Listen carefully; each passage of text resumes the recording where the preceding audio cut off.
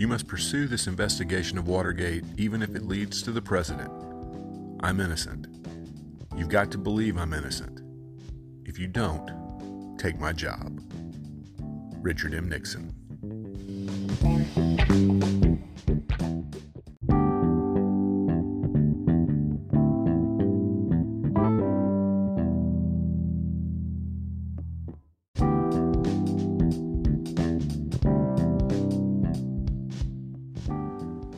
Welcome to the Revisionist History Podcast, where we set the historical record straight no matter who it might offend. Let me start by saying that for me, perhaps the most annoying legacy of the break-in at the Democratic National Committee headquarters in the Watergate office building in 1972 is that the media now feels the need to add the word gate to the end of every scandal that comes along. From Emailgate, regarding Hillary Clinton's use of a private email server, to Bridgegate, the shutting down of the George Washington Bridge in Fort Lee, New Jersey to punish a political rival, to, and I'm not kidding, Donutgate, when singer Ariana Grande was caught on video licking unpurchased donuts in Lake Elsinore, California. There's just no need for this nonsense. Anyway, that digression aside, let's take a look at some of the myths about the Watergate scandal that led to the resignation of President Richard M. Nixon. Maybe the biggest myth about the scandal is that Richard Nixon was impeached because of it. He wasn't. To date, only 3 U.S. presidents have been impeached: Andrew Johnson, Bill Clinton, and Donald Trump, and none were convicted and removed from office. Nixon was actually never impeached by the House of Representatives. Formal hearings did begin in May of 1974, and in July, the House Judiciary Committee approved 3 articles of impeachment.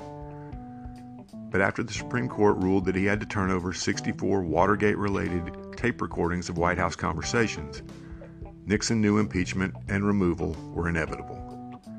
He resigned the presidency on August 9, 1974, before the full House could vote on the articles of impeachment.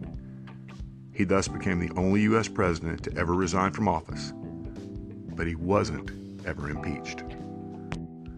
Another myth that has sprung up over the decades is that the break-in ordered by the Nixon administration to gain information that would help his 1972 re-election campaign made no sense, because he was going to win regardless.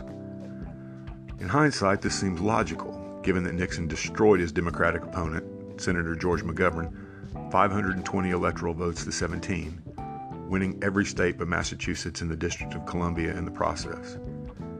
It was the largest margin of victory ever until Ronald Reagan's 1984 landslide win.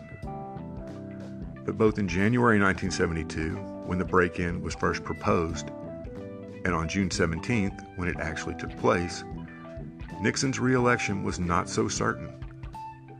During this period, polls between the president and his likely contenders were relatively close, as they tend to be at the end of a president's first term. Nixon had no certainty that he would be reelected. There was a fierce battle for the Democratic nomination and controversy surrounding nearly all the candidates, resulting in McGovern's eventual nomination in July of 1972, 1 month after the Watergate break-in.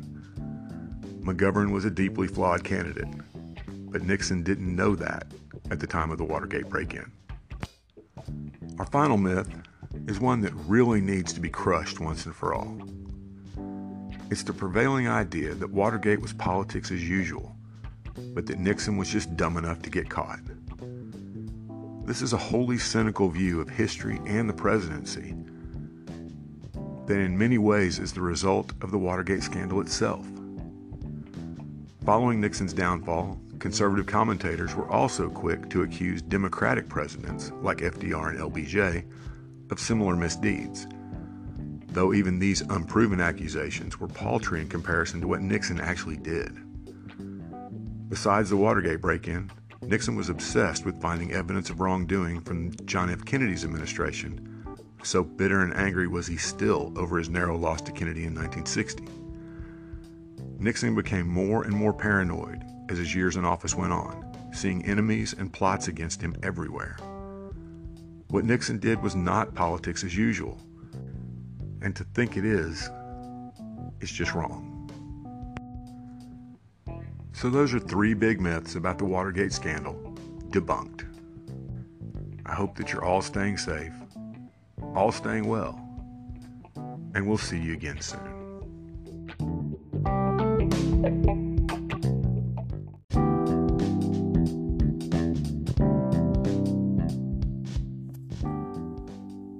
Thanks for listening to today's episode. I hope you found it both informative and entertaining. If you'd like to help us keep episodes like this coming, please consider clicking on the Support This Podcast link in the show notes. Thanks a lot.